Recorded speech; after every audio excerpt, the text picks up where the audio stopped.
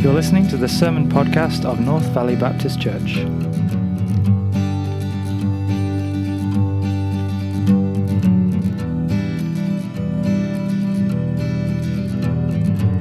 This week's message is preached by Pastor Scott McGrady.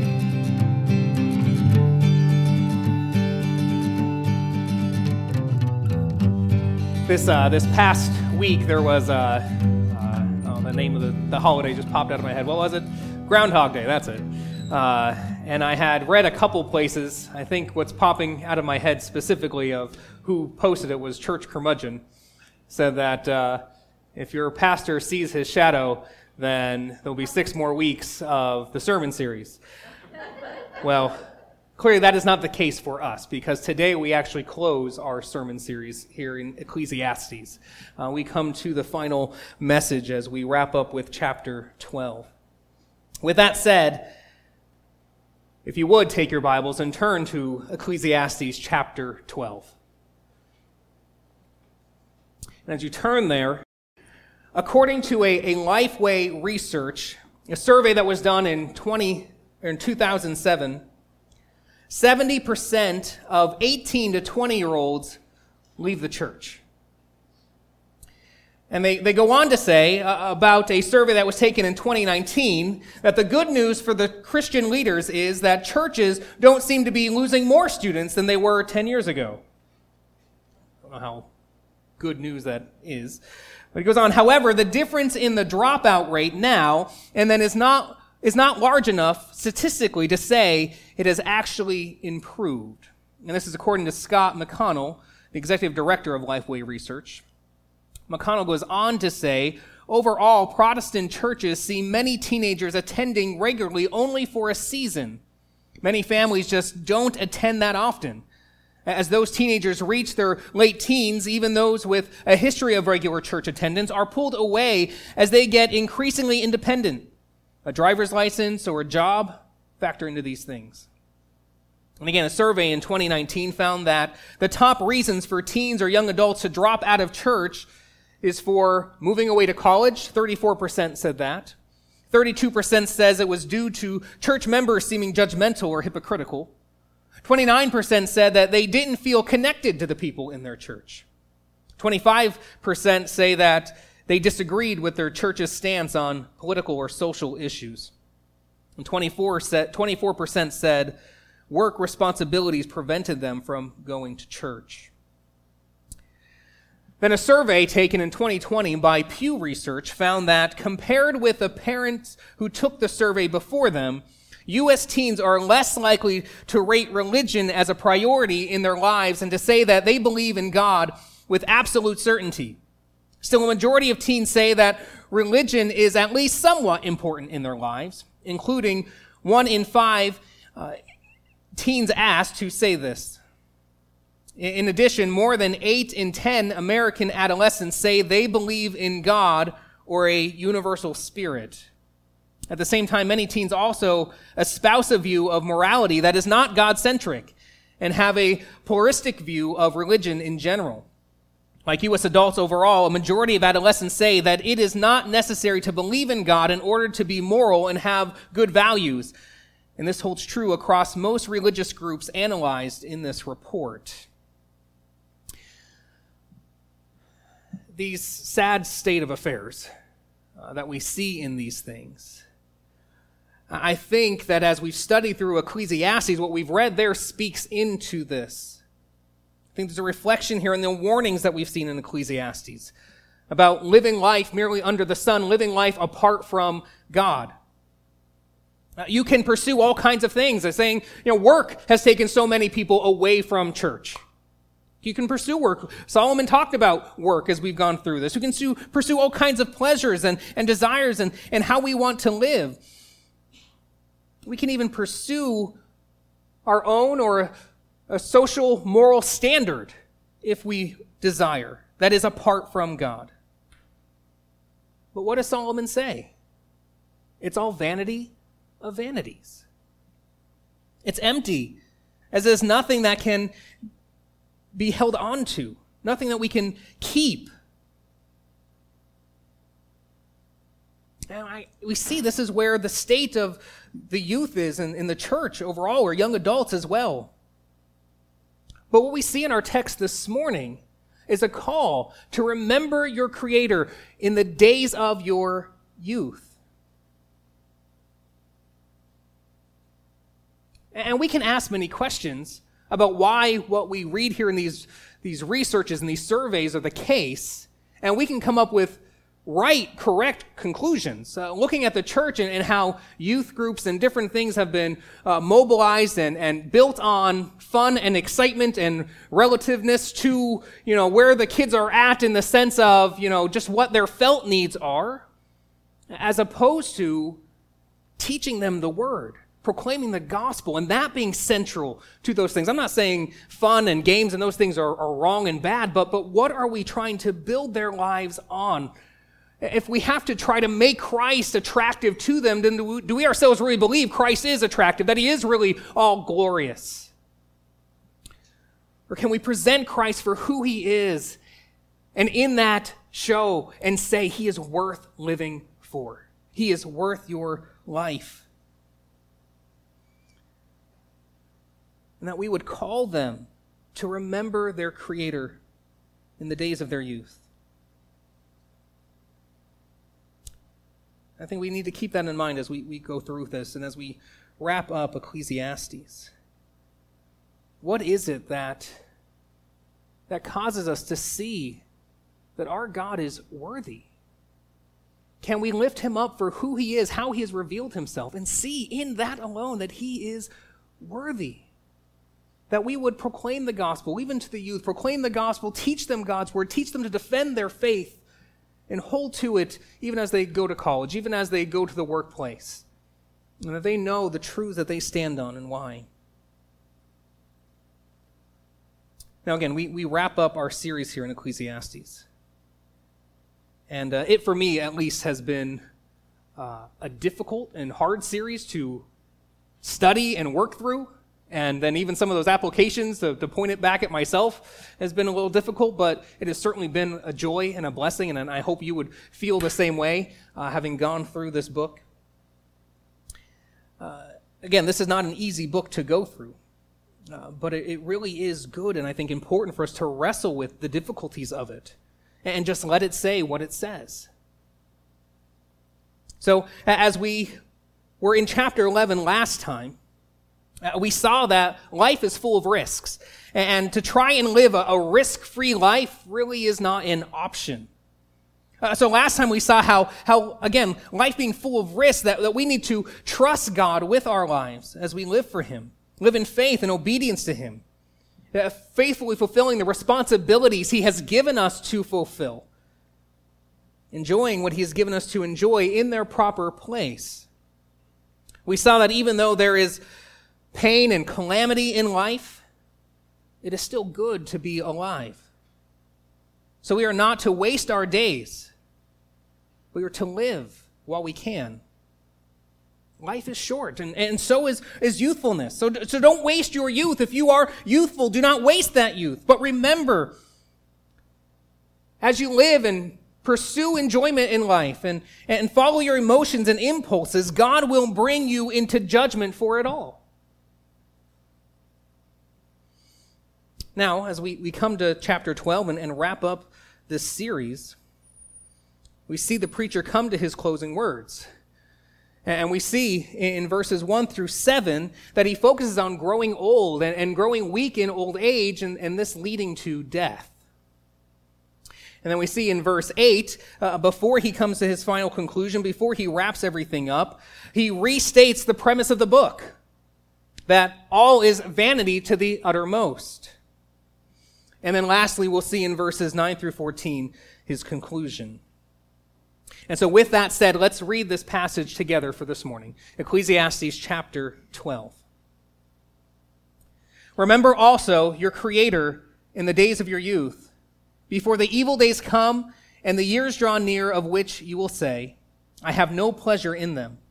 Before the sun and the light and the moon and the stars are darkened and the clouds return after the rain, and in the days when the keepers of the house tremble, and the strong men are bent, and the grinders cease because they are few, and those who look through the windows are dimmed, and the doors on the streets are shut. When the sound of grinding is low, and one rises up at the sound of a bird, and all the daughters of songs are brought low. They are afraid also of what is high, and terror are in their way.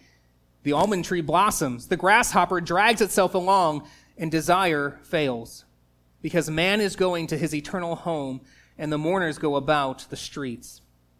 Before the silver cord is snapped, or the golden bowl is broken, or the pitcher is shattered at the fountain, or the wheel broken at the cistern, and the dust returns to the earth as it was, and the spirit returns to God who gave it. Vanity of vanity, says the preacher, all is vanity.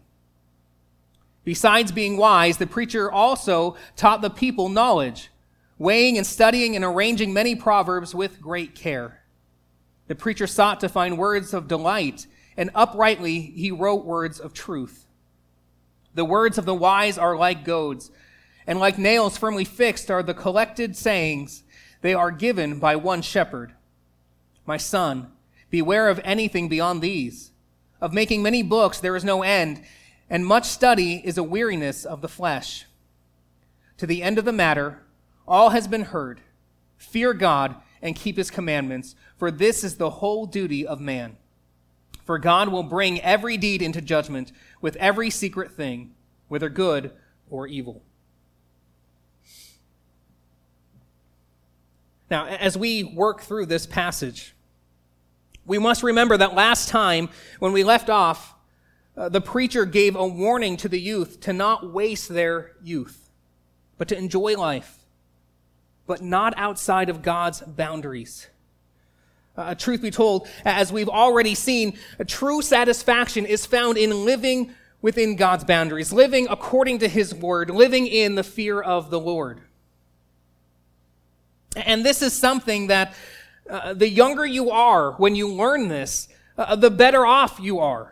Because as we go through this and we see, again, in verses 1 through 7, Solomon talks about growing old and what that looks like and becoming weaker, and that this leads to death. And so parents, we need to be teaching our kids to live in the fear of the Lord now. Especially us fathers. That's our responsibility. We can't be lazy. We can't shirk this responsibility off on others. Not the preacher, not even the Sunday school teacher. It is our responsibility in our homes to be teaching our children. God has called us to raise our kids in the admonition and instruction of the Lord. And so we should give the call to our kids that we see the preacher do here in chapter 12, verse 1. When we read, remember also your Creator in the days of your youth. We'll see in verse 12, Solomon is specifically addressing his son as well. And Solomon recognizes that youth and life are fleeting. And so he urges the youth to remember their Creator now. Now.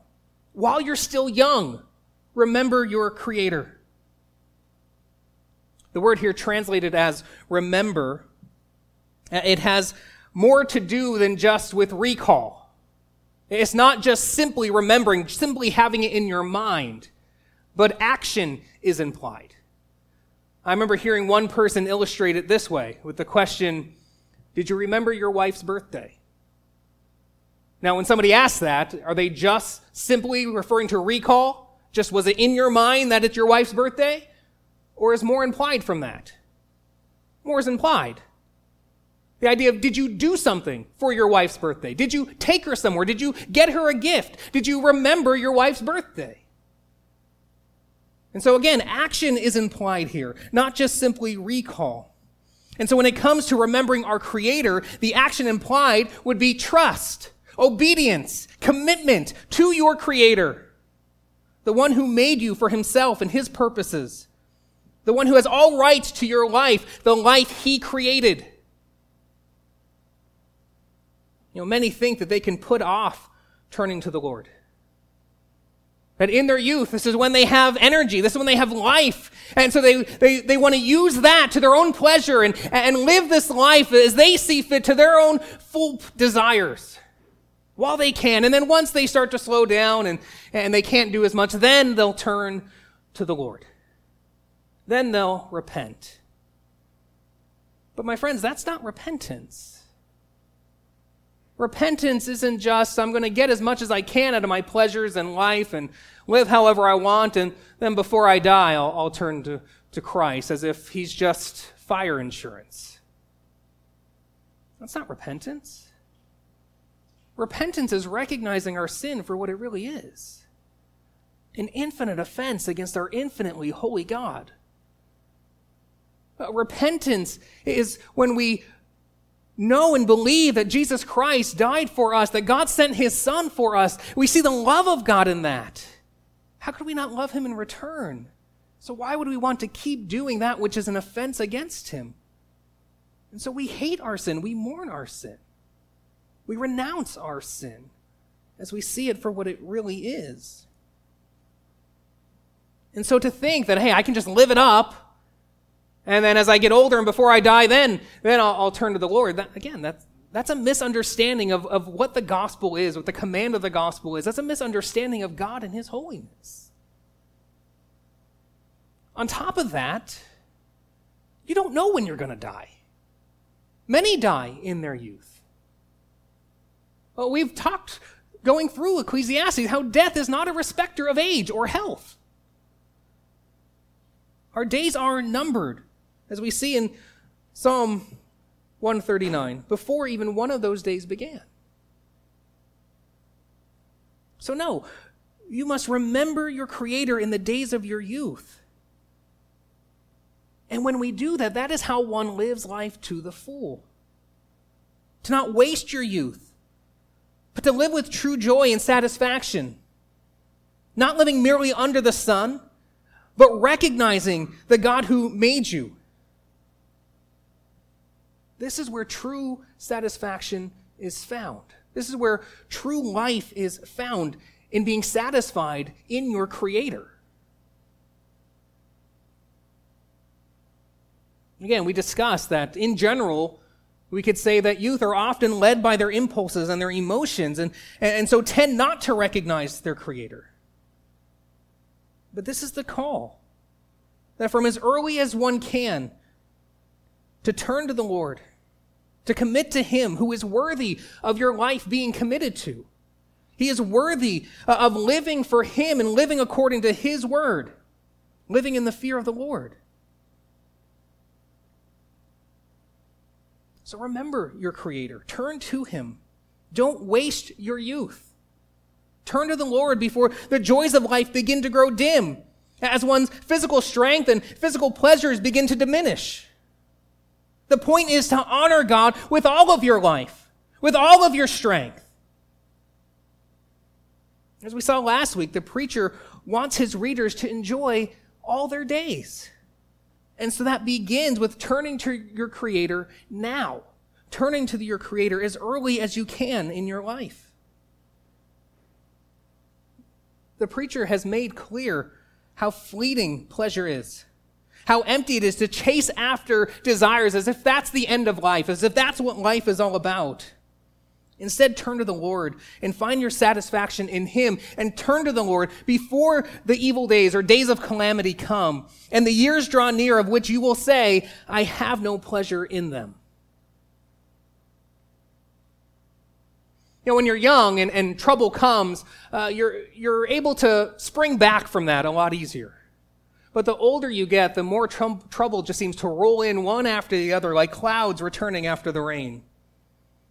An example of this is how when our bodies age and we grow old, our bodies tend to fall apart. We see this in verse 3. Solomon describes a house that is falling apart. It says, in the days when the keepers of the house tremble, and the strong men are bent, and the grinders cease because they are few, and those who look through the windows are dimmed. Again, this house pictures is a metaphor for the body in the days of old age. The arms and hands begin to tremble, legs are bent with weakness, One begins to lose their grinders, their teeth, and so they become few. And one's eyes grow dim. And as we look at verse 4, we see with age comes the loss of hearing and one's inability to sleep soundly. In verse 5, we see that as the body gets weaker, so too one's confidence weakens. When one grows weak, too weak to defend themselves or to maneuver the way they used to, one grows strong in fear. So, for example, where one's height was not a problem for someone, heights now become something to fear. For me personally, I have never at any point been happy unless my feet have been on the ground, but that's another story. The point is, one cannot do what they used to do. They don't have the same reaction time.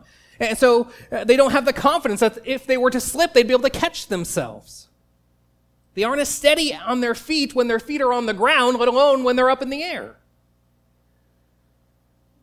And then too, as this is the case and the body grows weaker and more unstable, then even just to go out into the street or go to the store, wherever it may be, comes with new challenges and new risks and dangers. So one may grow in fear. And then verse 5 continues talking about the almond tree that blossoms, which, continuing the metaphor, this would then refer to one's hair turning white. Well, then Solomon says the grasshopper drags itself along. The grasshopper, you can picture a grasshopper in your mind and how it quickly moves. It can jump from one place to the other. But in old age, the one who could jump all around and move with ease no longer moves very easily. As one grows in joint pain and muscle pain and swelling. And not only do they slow down, and not only do they no longer move as well as they used to, but also their sex drives begins to diminish there. As we see, it says here in the ESV at least, that their desires fail. Again, something that had vitality in youth no longer is what it used to be in old age, as death sets in. Which apparently, in my studies, I found that's how the Jews would refer to one who was slowing down in their old age. They would say death was setting in. In the end of verse 5, it says, because man is going to his eternal home, and the mourners go about the streets. Again, aging and growing weak, it leads to death. And death then is described here in verses 6 through 7. Death is when the silver cord is snapped or the golden bowl is broken. These things that are irreparable. And I think, too, as it refers to the silver cord and the golden bowl, these materials refer to the value in human life. But it's easily broken and shattered. It's frail. Death is also pictured here as the pitcher is shattered at the fountain, or the wheel broken at the cistern. Pitcher and cistern being vessels that hold water. Water being a symbol of life, but now that life can no longer be held. Verse 7 says, and the dust returns to the earth as it was, which should throw our minds back to Genesis 3. In Genesis 3, verse 19, when God pronounced the judgment on man for his sin in the garden by saying, by the sweat of your face you shall eat bread till you return to the ground, for out of it you were taken, for you are dust, and to dust you shall return. This should then remind us why we grow old, why we grow frail, why we die. That ultimately is because of sin. We're all sinners in Adam, who ate of the tree that the Lord God commanded him not to. And we as sinners in Adam have all sinned. We have broken God's law, and so we stand condemned under his law. We are objects then of his wrath by nature. That's the bad news. But thankfully, in God's word, we also see good news. Good news as communicated in John 3:16. John 3:16 through verse 18 says, for God so loved the world that he gave his only son, that whoever believes in him should not perish, but have eternal life. For God did not send his son into the world to condemn the world, but in order that the world might be saved through him. Whoever believes in him is not condemned, but whoever does not believe in his is condemned already, because he has not believed in the name of the only Son of God. Our only hope is in the Son of God, to believe in him for salvation, to turn to him. For all who refuse to turn to Jesus Christ to be saved, they remain under that condemnation. My friends, when you feel your body wearing down, when you no longer can do what you used to do, let it remind you, you have earned death. You have earned God's judgment with every offense against his holiness. Each time you've taken God's name in vain, each time you love something else more than the God who gave you life, with every lustful glance, every hateful grudge, every ungrateful word, we have all earned his infinite wrath for our infinite offense against his infinite holiness. And God is just, and he must give sinners what they have earned. And yet we can know his love. For he loved in such a way that he sent his Son to pay the price on the cross by offering his perfect life in place of the wretched sinners. So all who would believe on Jesus, who died and rose again for them, for all who trust in him alone, turning from their sin, would be forgiven. They'd be made right before God, credited with Jesus' righteousness by faith. And when we know this truth, when we know this gospel, and we preach this gospel to ourselves, we see yet again one more reason why he is worthy of us living our lives for him. When we see the great love of God, when we see that he is mighty to save. So even with our aches and pains and growing old, reminding us that we have earned death, that we've earned his judgment, it's just another opportunity to preach the gospel to ourselves and see the great love that God has had for us and sending his Son. Seeing all that he has done in his mighty deeds and works by his grace and kindness, and we can say, look how worthy he is of our lives being lived for him. Look how great he is. What a mighty Savior he is. That we would turn to the Lord, that we would commit our lives to him. How great is he who is mighty to save. He is our Creator, our great and awesome God. He is worthy of us hating our sin, worthy of us pursuing holiness, worthy of us living in the fear of the Lord. We see then that it is a joy to remember our Creator and commit to him. So why wait? However old you are right now, sitting here, why wait to commit to the Lord? Why wait to live your lives for his honor and glory? Because he is so great to live your life for him. Why wait until your life begins to slow down and you don't have the energy or ability to do as much as you used to do? Why wait? Give all that you are, all that you have to living for him because he is worthy. He's worthy. And if you are saved, if you have trusted in Jesus Christ alone for your salvation, you have the greatest picture of this worthy and awesome God. Why wait for death to begin to set in to live for him? If you have youth, remember your Creator in the days of your youth and rejoice all your days in the Lord.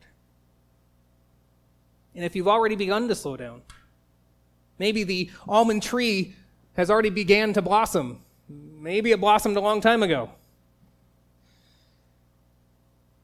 But even if you still do not have the same vitality of life that you once did, live the life you have now in the fear of the Lord.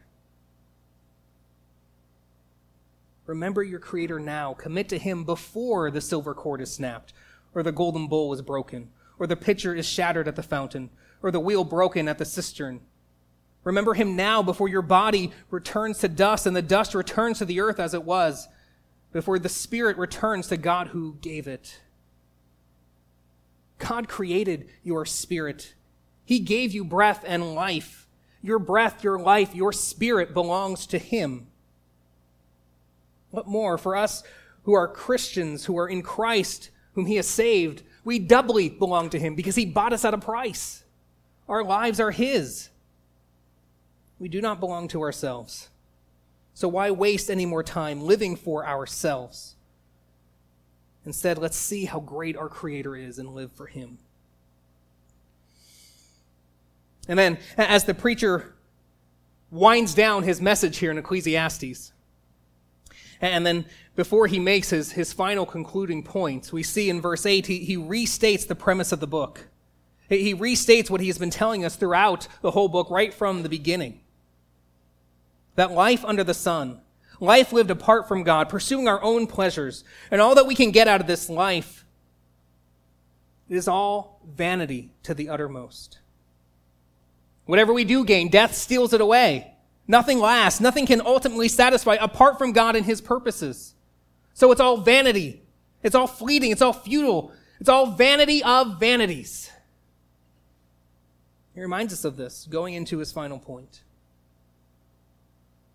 Whatever we live for, living for ourselves, living in the pursuit of pleasure and satisfaction under the sun, is not worth living for.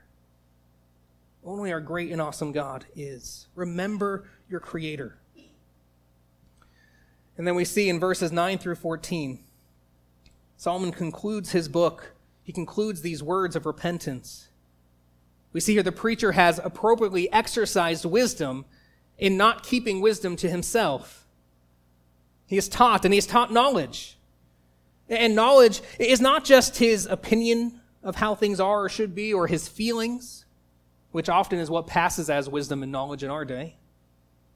But he has carefully searched out and weighed out in his study and has compiled Proverbs. We see in verse 10 that in communicating such wisdom and knowledge, he has gone to great lengths to be tactful.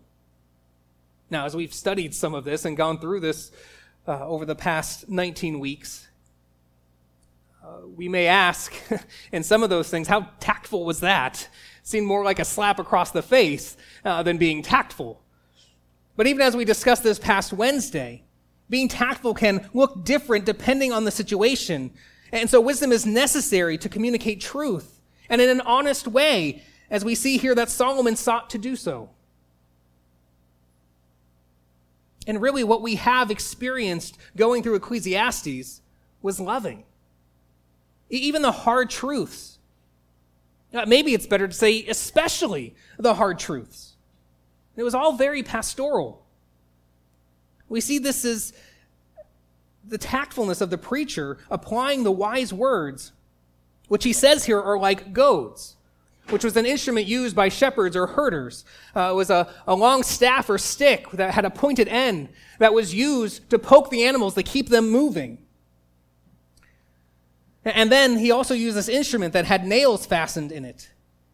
And this was used to keep the animals on the path.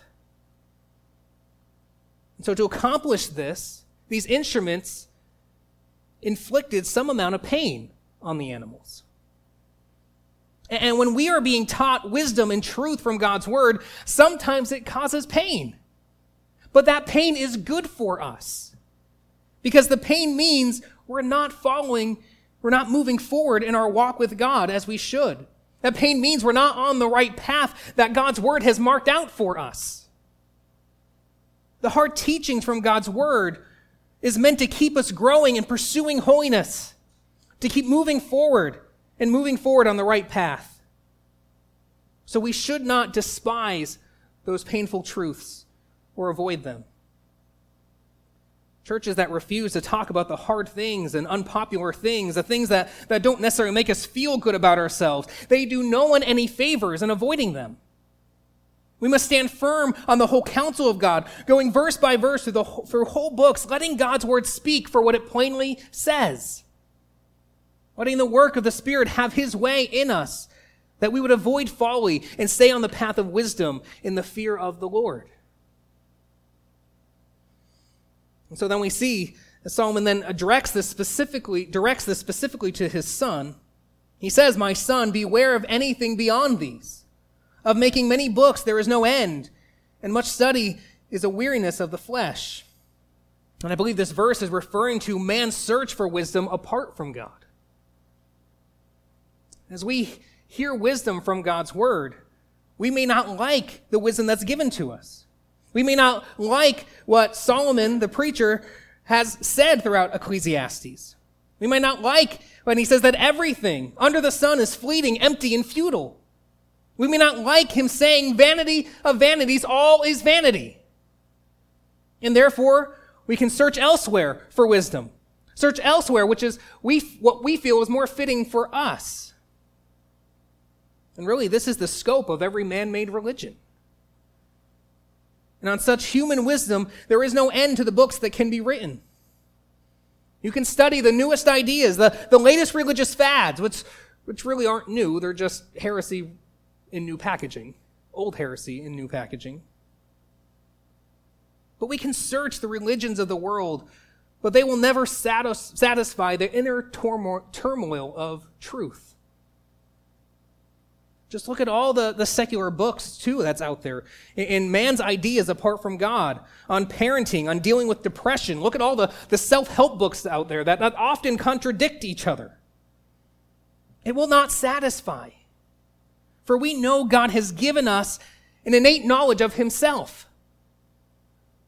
We know, as Solomon has already said in Ecclesiastes, that God has put eternity on our hearts. Search for the wisdom you want, that you think will suit you, that will allow you to choose your own path, to choose your sin and remain in it, and yet convince yourself that you will not perish. You can look for that. You can choose that. You can choose to believe that God accepts your good works and that you can be good enough for him and to get into his heaven. But much study is a weariness of the flesh. The call here is not to despise true and godly wisdom just because you prefer something different. True wisdom is from God. True wisdom. And when we seek out true satisfaction, we must understand true satisfaction is a gift from God. You must know God and live in reverence fear of God. And understand that there is only one way to God, as revealed in his word. And so the preacher then with that gives his closing words in verses 13 through 14. The end of the matter, all has been heard. Fear God and keep his commandments, for this is the whole duty of man. For God will bring every deed into judgment with every secret thing, whether good or evil. With everything we've gone through, these past 19 messages, I think these words to conclude this book and the conclusion of our study, they are most appropriate. And however we live this life that has been given to us by God, with all we might pursue, with everywhere we might look to find satisfaction, with all that we might search for and reach for, whatever it is that is merely living under the sun and living apart from God, it is all empty.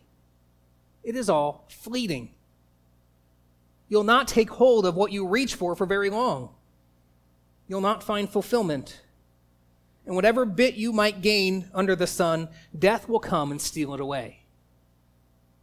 And then what? You'll have to face your righteous judge in the end.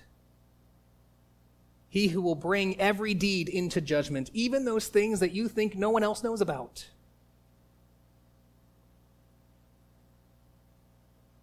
And none of us have lived in the fear of the Lord as we should. None of us have kept God's commands as we should. And on our own, we will continue to live under the sun apart from God until we die. And then there will be no more call to repentance, no more chance for forgiveness. And we have all incurred God's wrath. But by God's grace, he has provided a substitute for that wrath. By God's grace, he calls men to himself. God's promised Messiah has come, the greater king, the greater brother of Solomon, the man who is God, Jesus Christ. He is the only way to God. He has satisfied God's wrath for all he saves. And he motivates by his Spirit all who trust in him to live for his glory. My friend, why live for what is fleeting when you can live for what is eternal? Why live for what is lesser when you can live for the greater thing? Why live for what is empty when you can live for what is glorious? Why? Why choose the lesser thing? Why waste your life? How much can life really mean living for what will soon no longer matter? My friend, live for God. Remember your Creator in days of your youth. And if you've already wasted your youth, remember your Creator now. Commit to him the rest of your life, living for his honor and glory. Remember, that is the chief end of your life. The chief end, why you're here, why you've been created, the chief end of your existence is to glorify God and enjoy him forever. So don't waste any more time. Turn from your sin. If you have not trusted in Jesus Christ, trust in him alone. Only Jesus can save. Nothing of yourself can save you. And begin now to live for the glory of your great and awesome God. Let's pray.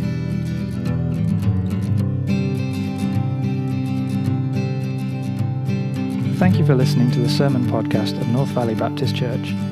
For the complete sermon archive and more information about the church, please go to visitnvbc.com.